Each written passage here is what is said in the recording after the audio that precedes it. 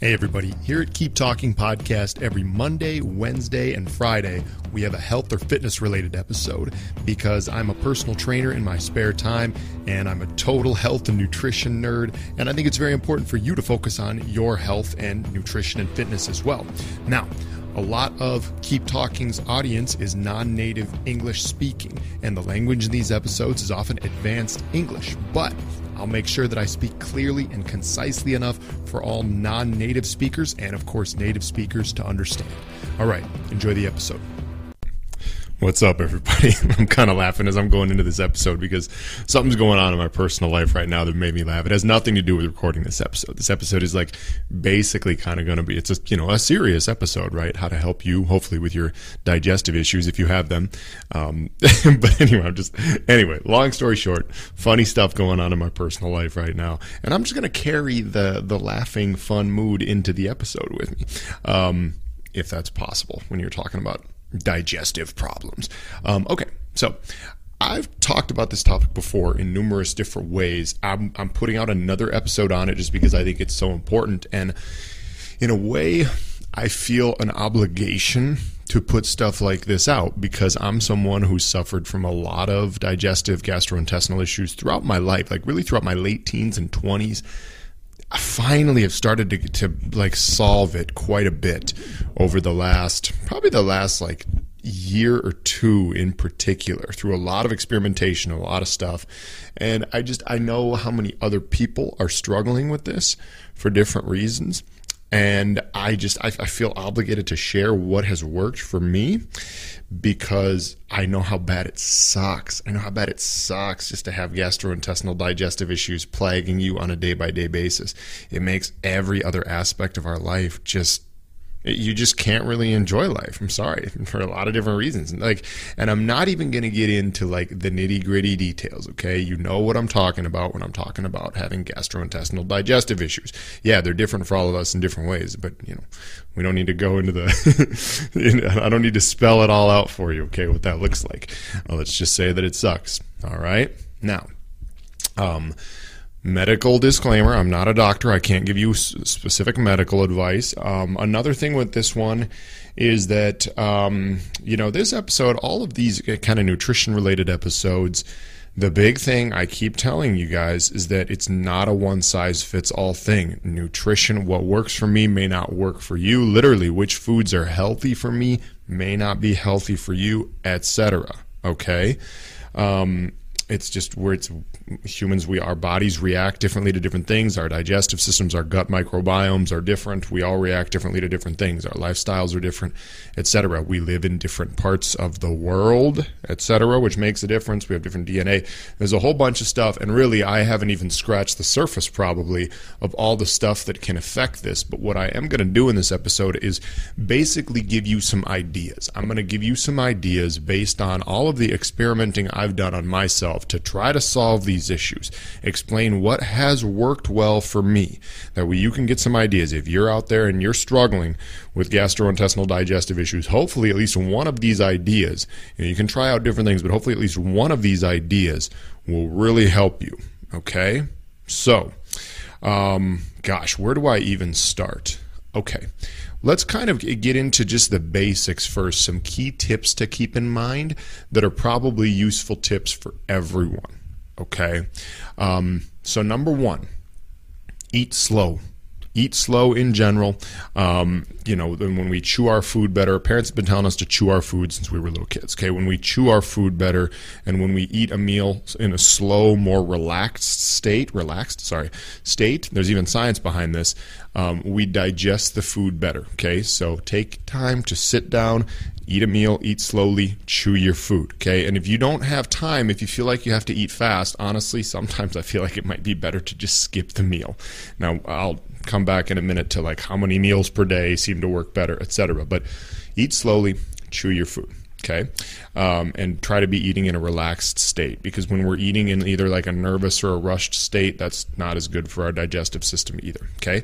Don't eat many highly processed foods. This is another general recommendation just for health in general, okay?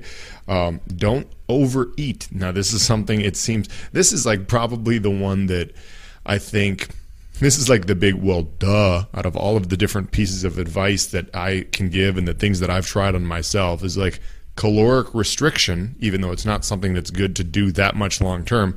Just eating less total calories makes it so you don't have as many gastrointestinal issues. Like all the things I've tried, one thing I noticed is like, well, when I'm in a calorie deficit, if I don't eat quite that much, no matter what my diet has in it, no matter what foods I'm eating, I don't have that many gastrointestinal issues just because I'm not eating as much food. And then you think to yourself, well, duh, Sean, thank you.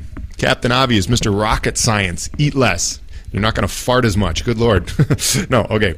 But yeah, it's true. And like it can really be applied to specific meals as well. You know, don't overeat in one big meal. Definitely don't overeat before bed. My general rule is to try to not eat anything within about 2 hours of going to bed. Some people will say you shouldn't eat until a couple hours after waking up either, but I think that's getting nitpicky and depends on the person in your daily life. But in general, it's good to not eat before bed. Don't eat too late at night.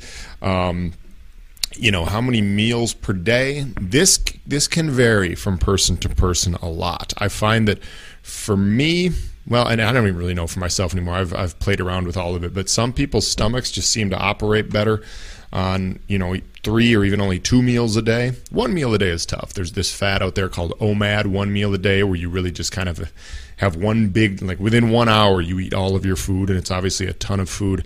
That's not really something I recommend for many people. Some people say, we don't need to get into the benefits of, intermittent fasting and autophagy in this episode. I will talk a little bit more about intermittent fasting here in a few minutes, but the 1 meal a day thing, I wouldn't really recommend it for that many people. But 2 big meals a day can work really well. For some people, up to 5 or 6 smaller meals works better. This is kind of more about what seems to make your body feel better and just what works more with your schedule. So once again, you can play around though with how many meals a day you eat, how often you eat, etc. But in general, just don't if you don't overeat too much, then yeah, you're not as likely to have gastrointestinal issues. So those are kind of like the big things to look into first, the tips that are probably good for everyone, no matter what your situation is, right? Now, let's start attacking the ways that you can, the other things that you might not be thinking about or might not be as obvious, may not work for everyone but might work for you, okay? So, let's see. Let's just start with intermittent fasting since I touched on that already. So, intermittent fasting, became a very popular thing over the last 10 years or so, and essentially what it is you're eating all of your calories, eating all of your food within a certain window of maybe only 6 to 8 or up to 10 total hours. So essentially you would fast for a period, like let's take the common one, it's a 16-8. So you fast for 16 hours, and then you eat everything within an 8-hour window. So maybe you only eat from 12 p.m. until 8 p.m. Like this kind of just works out to being skipping breakfast, right? So you might have 2 big meals. You might even have 3 or 4 smaller meals in that time, right? You might have a meal at 12, a meal at 2, 4, 6, and 8, whatever. But you eat within that 8-hour window. Then you don't eat anything again. You don't consume any calories, only coffee and only water and maybe coffee or tea with nothing else in them, the next morning or whatever. But you have a 16-hour fasting window. Okay. Now, in my opinion, the intermittent fasting has kind of been like the benefits may have been overblown by some people in that community, but I will say I do like it for my digestive system. I do like it. Something about, and I'm actually not doing it currently right now. And I guess technically we all intermittent fast, every day. Like right now, I probably have like a 12-hour fast on average. Stop eating dinner around like 7 and then have breakfast around like 7 after I work out. It's kind of how I do it right now. Intermittent fasting is, I like it for my digestive system. The times where I do it, because I do have periods throughout the year, depending on my schedule and stuff, where I'll do some intermittent fasting. And I actually do like it. It just it feels like it's like a full reset for the stomach, if that makes sense. And it's like, okay, yeah, nothing in there. You just it's just totally like, it seems like you're more just clean. You're not constantly putting food in there when you've had, 16 hours of fasting. Now, fasting is something that we all need to be careful with, particularly women around times of menstruation with hormones. Talk to your doctor about it. There are different pros and cons, but just digestively, it does seem to help me some when I do it. Okay, so that's one idea. Now, another thing that I tried was what's called a low FODMAP diet. So FODMAPs, see if I remember it off the top of my head, fermented oligosaccharides, disaccharides, monosaccharides, and polyols, I think. But anyway, basically it's this list of it's different foods that you can try that, well, some foods are high in what are called FODMAPs, all of these saccharides that I just mentioned, which are like types of fermented carbohydrates, if I'm remembering correctly. And you'll find like lots of fruits and vegetables are on this list. Some of them, though, are not. See, like, it's not necessarily like, oh, all vegetables are high FODMAP or all fruits are low FODMAP. No, like, in all the food groups, you'll find some foods that are higher in FODMAPs and some that are lower in FODMAPs. And you can go on the internet and just find, like high FODMAP versus low FODMAP foods. But anyway, long story short is some people's digestive systems tend not to react as well to these, foods that are higher in FODMAPs. And so for a while, I was kind of trying this, like a low FODMAP diet. It was actually recommended to me by my doctor. It did seem to kind of work a little bit. It didn't like totally solve things, and I wasn't really sure what may have actually been helping. And that's always the thing about this too, is there can be just multiple factors happening at any given time. It's like, what is really the cause of either what's working or what's not working right now? But anyway, so look into low FODMAP. That may be an option. And trust me, on a low FODMAP diet, it's not like you're eliminating that many foods. Like, you can still eat a lot of, good, nutritious, and tasty foods as well. So look into low FODMAP, possibly.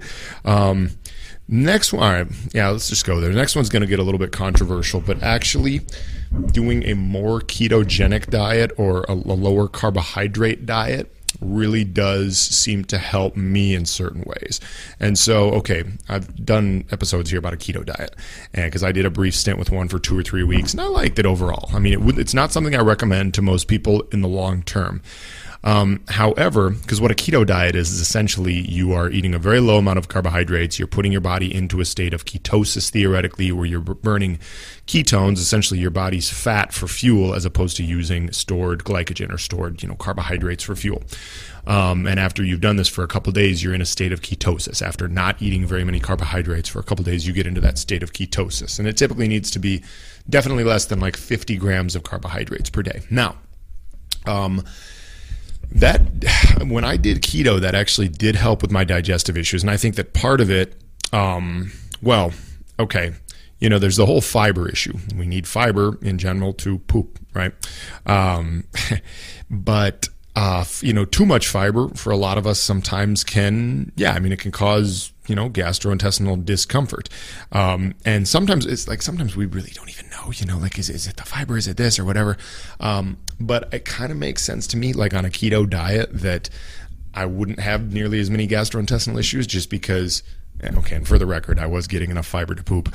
But it makes sense that I didn't have that many gastrointestinal issues, and just my stomach felt good because it's like I'm mainly just putting in like meat, cheese, eggs, and a few other little things here and there, like some cacao, some butters, a little bit of like nuts, but not even very much because even those have some carbs.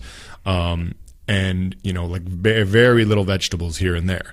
But, without much like fiber, because a lot of times like the grains and stuff and lots of vegetables, things like that have fiber. Without much fiber, it's like, oh, well, yeah, I don't really have anything that would cause, let's say, gases or whatever, theoretically. I'm just eating the hard meats and cheeses and eggs. So that actually did seem to help. And believe it or not, at this point, I actually like to kind of use some of these practices, not like fully. What do I mean by that? Like, actually nowadays, what I usually do, at least right now, because I kind of switch up the way I diet a lot, but like what I'm doing right now is I'm not like in ketosis because I'm eating carbs for dinner, but like basically I'm eating a lot of, meats, cheeses, and eggs, those things that are kind of part of that keto diet I was doing for breakfast and lunch. And then for dinner, I'm loading up on more carbs in general. And I like it because I kind of like, I don't know, I feel like when I'm eating a bunch of carbs throughout the whole day, or, more fruits and vegetables. It just makes me more susceptible to more digestive issues as the day goes on. And once again, this is all different for everybody. You might find that things like meats, cheeses, and eggs that work well with my digestive system do not work well for yours. Okay. Now, I will say that most of those foods, as long as they're like unprocessed, particularly like the case with meat, unprocessed meat is in general a pretty easily digestible thing for most human beings. And even I'll come back to lactose and stuff. But yeah, so try little spurts of more of a keto diet with, very limited carbohydrates and even, limited vegetables and fruits, even though some people might tell you, well, that's unhealthy. Well, okay. Big, long topic as far as like how much we need different fruits and vegetables. Yeah, I would say that vegetables in particular are very good for most of us. And fruits are good too, depending on, long story short, if you can get them locally in particular and, in season, yeah, then, go for it. They're usually healthy. They have lots of micronutrients, but also not necessarily that necessary. You like my English? I'm supposed to be the English instructor on here. Not necessarily that necessary, dudes. Okay. And actually, I should just bring up seasonal eating, because seasonal eating is an interesting one, or eating seasonally or eating locally as well. Okay, so local foods that grow in your area can be a big deal as well, which is tough around here because I live in Minnesota where like foods in general just don't grow locally in the winter, which is why that's kind of why I was turned on to trying the keto diet from a friend of mine who does it in the winter basically every year. Anyway, the long story short, if you can eat more locally grown foods that don't come across, 6 different oceans in a bunch of different trucks with a bunch of trucks in the oceans, you get the point that I'm being transported from all around the world with all these preservatives and stuff like that. It's probably better for you. It's probably good that I started this episode in kind of a laughing mood, because I just keep saying things that warrant a laugh anyway. So anyway, the trucks driving across the oceans with your food and your bananas. Okay. So seasonal eating local foods can be another thing as well. Now let's talk about like elimination diets. Okay. Cause you'll hear stuff about this. Like, yeah, I went on an elimination diet, solved all my issues, solved my digestive issues, solved my autoimmune issues, solved my erectile dysfunction, solved my tax problems. I don't know. I'm just joking now. It seems like these elimination diets can apparently be like the cure for everything. Now, I've never done like a true elimination diet where you like take away everything, and like some people will like take away everything and like all I'm going to eat is meat, and then I'll start gradually introducing things back into it. Now, this is a little extreme, and I think it's probably only necessary for people who are like obviously sick and have either some sort of an autoimmune condition or something like that. But okay, elimination diets and eliminating certain foods is obviously useful, okay? See, because here's the thing, and maybe I should have like reiterated this at the beginning, like when it comes to gastrointestinal digestive issues, a lot of times we can look at it and say, okay, what food is causing the issue? What specific food or ingredient is causing the issue? Or we can look at it and say, no, what about the way I'm eating, about my lifestyle, about, how often I'm eating, how many meals a day I'm eating, how much I'm eating, at what time of the day am I eating, right? What kind of a, physical and emotional stress level am I under when I'm eating? Those things actually may make more of a difference than the actual nutrients themselves, the foods themselves. So keep that in mind. And that's kind of what I talked about at the beginning, but to talk about, eliminating certain foods from your diet. So that's obviously kind of a useful thing, and that's essentially what I just talked about doing in certain ways with like low FODMAP or keto, right? Now, what I've done, and I've mentioned this company before on the podcast, there's a company called Viome, V-I-O-M-E, that does health intelligence and gut intelligence testing. They do lots of cool stuff, to be honest. They tell you your biological age. For the record, my biological age, when I did it when I was 32, it showed that my biological age was 34, which means I'm an old fart for some reason, and I need to get healthier. I did it again when I was 33 after following some of their recommendations, and I was still at 34, but that's good because it means apparently I didn't age. And anyway, you could look on their website, viome.com, to figure out how they're measuring this. But anyway, they give you some really good food recommendations, foods that you should eat a lot of, foods that you should minimize, foods that you should avoid completely. And the interesting thing about it is I've done it twice now. I did one test about a year and a half ago and another test just a couple months ago. And the foods do change over time because our gut microbiome changes over time. And what you do to do this test is they actually send a kit to your house. You do a blood sample on your finger, and then you do a stool sample. So yes, you do have to poop in one of those pick it out with one of those little sample things, and then you take it to a post office if you live in the U.S. I'm not sure how it would work internationally, but anyway, so yeah, it's kind of gross, but you do it and you get your results. And I would say that the results they've shared with me have helped. I definitely do think that eliminating the foods that it talked about told me to eliminate completely peanuts the first time around, which kind of sucks because I'm a peanut and peanut butter fiend. Like you could catch me a couple years ago, like sitting on the couch eating like a jar of peanut butter with peanuts sprinkled into it. All right, peanut butter with actual peanuts, the solid peanuts from another bag of peanuts sprinkled into the peanut butter. All right, am I painting a clear picture here? And no, this is not a low calorie or weight loss diet, but I like peanuts and peanut butter. Anyway, but so, and I do still have them occasionally now, but so that's a good company to try that can give you an idea of literally based on your biology, based on your gut microbiome. This is lab testing, right? This is blood and stool lab testing, telling you what you should eat. And it costs $200 to do the test the way I've done it. All right. And it's very valuable. And there's other ways to do this too. I mean, so yeah, you can try obviously an elimination style diet where you eliminate certain things. It's tough because it's like, I think the hardest thing with doing any of this stuff and figuring out what works for us, whether it's trying to solve your gastrointestinal issues or trying to figure out how to build more muscle or burn more fat or whatever, all the above, it's like it's really hard to pinpoint.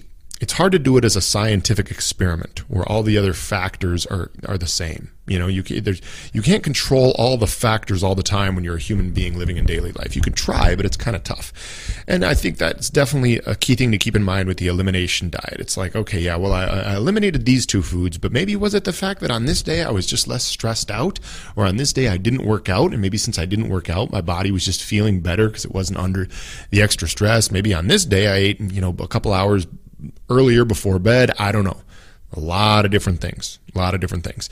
But yeah, I think that's another thing that you can try is eliminating certain foods. So there's that. There is, and let's get into gluten, lactose, wheat, blah, blah, blah. Okay, so gluten. A lot of people will think that like gluten is a bad guy, and gluten. I always love like defining gluten. I should just just look at it like the Google definition enough until I finally get it. But anyway, it's some sort of like a protein that's found in different types of grains. Okay, and we'll hear about things that have a lot of gluten, whether it's like wheat bread or I don't know what.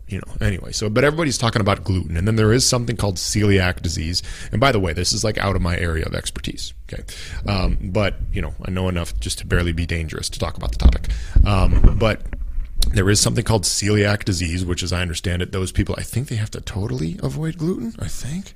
Anyway, don't quote me on any of this. If you listen to the first 22 minutes and, you can assume that I knew what I was talking about for all that. But when we get into gluten, it's not my area of expertise. But anyway, okay, so there's gluten.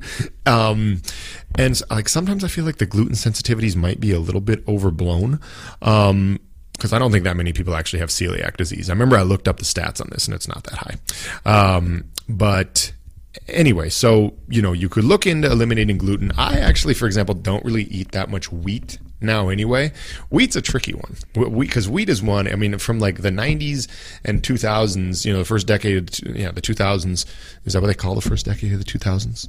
To me, the 2000s sounds like the whole century. But anyway, the 90s and 2000s, that was like the whole thing. It's like eat lots of wheat. Your whole 90% of your plate should be wheat, and then 5% or maybe 50% wheat, whole grains, 40% vegetables, 8% fats, and 2% meats. And they should only be chicken and fish or turkey. Don't eat red meat. It's bad for you. It's going to give you heart attacks. I ate a lot of red meat. Okay, so like wheat was heavily promoted during that time. I don't necessarily think it's bad for all of us. I also just I don't really see that much nutritional value. It's like, all right, yeah, it's got, fiber, Can't even remember what kind of fiber. Are we talking soluble, insoluble fiber? I forget the difference sometimes. But okay, yeah, it's got a lot of fiber. I mean, technically, you know, it's got carbohydrates, so it would give you slow digesting carbs, which would be good if you're going for a long hike 3 to 4 hours after eating the wheat. I don't know, but yeah, like stuff like that. I'm like, well, it's not that nutritious. It definitely seems to cause me and others some digestive issues. Talking about wheat and lots of whole grains here. I don't know. I mean, for me, the main source of whole grains that I eat is actually just oatmeal, steel cut oats, right? Not the processed crap that comes in there with like happy strawberry flavoring in the little packets. No, I'm not talking about that. But you know, so you could look into avoiding things that have either gluten or wheat. And then there's lactose. You love lactose. I think actually, based on the research that I've done, and okay, I know certain populations of the world, apparently, is it like India where they just like can't drink milk? They're like all lactose intolerant. I don't know. But I think all of us have a certain degree of lactose intolerance. I think this is legit based on the research that I've done. But this is another one that I feel like is like overblown. My mom will do this all the time. She'll be like talking to me because like she's had some of these issues before too, and she's just like, I just can't drink milk, you know. And I'm like, really? Like I don't know if it's that. Like, is it the milk or is it like the sugar candy cereal that we're pouring the milk on top of? Because like if anybody here has eaten a bowl of cereal over the last however long, it doesn't even matter what cereal it is. There are basically none of them. Even the ones that say like healthy granola something or other, they're like chocked full of added sugars and seed oils and natural and artificial flavors, quote unquote, or something like that. Like you are eating a treat, a sweet. You were eating candy almost, okay? It is literally just like pure sugar. I was at my parents' house like a week ago, and like I just binged out on it because I'm like, well, I'm here. They got this stuff, so I'm gonna have it. You know, I was my mom was traveling for like a few days. She was visiting her family in Texas, and like, see, I don't even talk about my family that much in this podcast. But anyway, so my mom's originally from Texas. My dad's from Iowa, and so my mom's visiting her family in Texas, and my dad, he doesn't go to Texas. The only time he gets on a plane is if he's going to Las Vegas to play poker, which he did last year. He got lucky enough to play in the World Series of Poker, and he might get to go back this year. But he doesn't get on planes unless he can play poker with thousands of other people. So anyway, so he's home alone for like the week, and I went to visit him on a Sunday. And I'm trying to think, like we had I was there like all day. For lunch, he made this like rice casserole, the bomb that he always makes. Love that. Probably not the healthiest thing, but definitely healthier than what I had for dinner. Because then for dinner, I'm like, and this is a gringo move right here. This is a white guy from Minnesota move right here. I'm like, yeah, I'm gonna have some cereal for dinner. You know, that's what's up.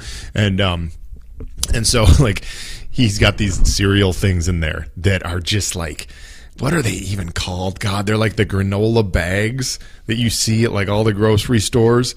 I can't remember the brand name, but he's got like 6 of them in there, and he eats them for breakfast. He puts his yogurt on it, which, by the way, his yogurt, it's like some weird flavored yogurt that also has like 25 grams of added sugars. I mean, I'm glad that he's pretty healthy. You know, he's 66 years old now, and it's like, damn, man, you were just slamming sugar for breakfast without even knowing it. But and like half the podcast episodes that I've done would like totally would speak very negatively about what you're doing for breakfast. But he's hanging in there. He's doing good. So anyway, but I'm like, yeah, I'm going to have some of this. I'm going to have a big old bowl of this and put some peanut butter on it. That's how I do, all right? It's a big bowl because it's like already kind of peanut butter flavored anyway. You do like the bowl of sugar granola cereal that's supposedly healthy with the peanut butter with like an extra banana on top, then just drip a little milk on there. It's like the 2% milk. It's like the stuff that almost tastes like water anyway. I don't even really like it. I would prefer whole milk, but anyway, so you get the point. The point is like when I go over there, since I don't buy this stuff for my own house, right? I'm like, all right, well, I'm at their house now, and they got this stuff, so it's what I'm having. It's going to be a fun day, okay? But, you know, like 90% of the time I eat pretty healthy. All right, so there's that. I don't know what got me off on that tangent. Lactose, yes, lactose. I don't know. I mean, yes, some people say I can't handle milk, I can't handle cheese, I can't even do eggs. That would really suck because I like eggs. It's another thing where... First off, like I encourage you to think about what you're having the lactose with as well, because like I said, if you're having it like with cereal, check the cereal first. If yeah. But maybe some people, more people than I realize, do actually have lactose issues. And another thing with, you could try A2 milk. So A2 is a different type of protein that comes from the cows. Long story short, try A2 milk. It tends to be a little bit easier to digest. I definitely don't recommend for many people to try those like oat milks and soy and almond milks, just because in general they don't have much nutritional value. I'm sorry. I mean, like, they have like basically no protein. How are you going to drink a milk with no protein? What? Like, a milk should be having protein, okay? They don't have much nutritional value. They tend to have some other junky ingredients in them, and I'm not a fan nowadays. I used to drink them. I used to drink them when I was going through kind of more of like a vegetarian-ish phase like 5 years ago. But trust me, I feel better now, and I look better now, now that I've just kind of gone back to drinking some regular milk and eating some meat and cheese and eggs. Yeah, so, you could try the A2 dairy. Sheep's milk and goat milk are actually other good options for people. If you don't think that cow's milk sits well with you, you could try it. And if nothing less, it's fine. Oh, and okay, here's another one. Here's another interesting one. Raw milk and raw cheese. I don't really do raw milk just because it's hard to find around here, but I love raw cheese. And what raw means is unpasteurized. So usually, we get things, milk, cheese, things like that, and we're getting it pasteurized. And pasteurization is a process that was essentially developed, to take out bad bacteria, if I understand things correctly. But as I understand it, the pasteurization process also takes out a lot of enzymes and some other nutrients that we need. And long story short, I've been eating a lot of raw cheese lately, a lot. And this stuff is great.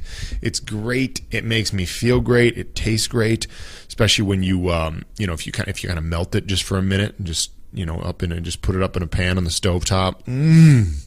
A little melty raw cheese, or even just eat it hard. Strengthen those teeth a little bit. Got to get like the Neanderthals or whoever the people were that lived like, centuries ago. Strong jaw because they're biting into some actual tough stuff. It's a thing. Trust me, I've researched this a little bit. Apparently, we don't have as stronger jaws as people used to. I think that's a thing. But anyway, so that's another option. I don't know. And so that's really... I know I kind of clowned around in this and made some weird jokes, but like, if you have digestive issues, I really want you to try some of these different things. So like I said, the big things for everybody are try to eat minimally processed foods, okay? Don't overeat, whatever that may mean for you. Eat slowly, eat when you're in a relaxed state. Try to eat things that are local and seasonal if possible. That'll help. Other than that, the other things you can try. Intermittent fasting can help. Going more of a keto-based diet can help. Low FODMAP can help. Trying to have like no veggies. A lot of times I actually just do this. This kind of goes along with my keto. It's just like either no veggies or no carbs until dinner. Okay. Didn't really talk that much about that. Well, I kind of did. Yeah. Could try cutting out different things like gluten and lactose. You could try a test like Viome. There's lots of ways to do it, but you have to self-experiment. You really do. Unfortunately, there's no other way to do it. The tests can kind of like make the process simpler and shorter for you if you're willing to pay the money to do like a Viome test. But even then, it's kind of still a matter of like experimenting. Yeah. And so... I think I'll leave you with that. It's not a one-size-fits-all thing. It's a tricky thing, but with time, you will get it. So try taking some of these tips. And remember, like I said, if you want the how did they call those books? The Complete Idiot's Guide to Solving Gastrointestinal Issues. Eat less, dummy. But unfortunately, eating less all the time doesn't always work. Calorie restriction doesn't always work, because if we're always in a calorie restricted state, then theoretically we're always losing weight. And if we always are losing weight, then we die eventually. So yeah, and there's sometimes we do need to just eat enough to maintain or even build more body mass, particularly if it's muscle. But yeah. All right. Well, I guess that's all I got for today. Thank you for listening. I hope you enjoyed this, and we'll talk again soon. Peace. Thank you for listening to this episode. I hope you enjoyed it. Let's all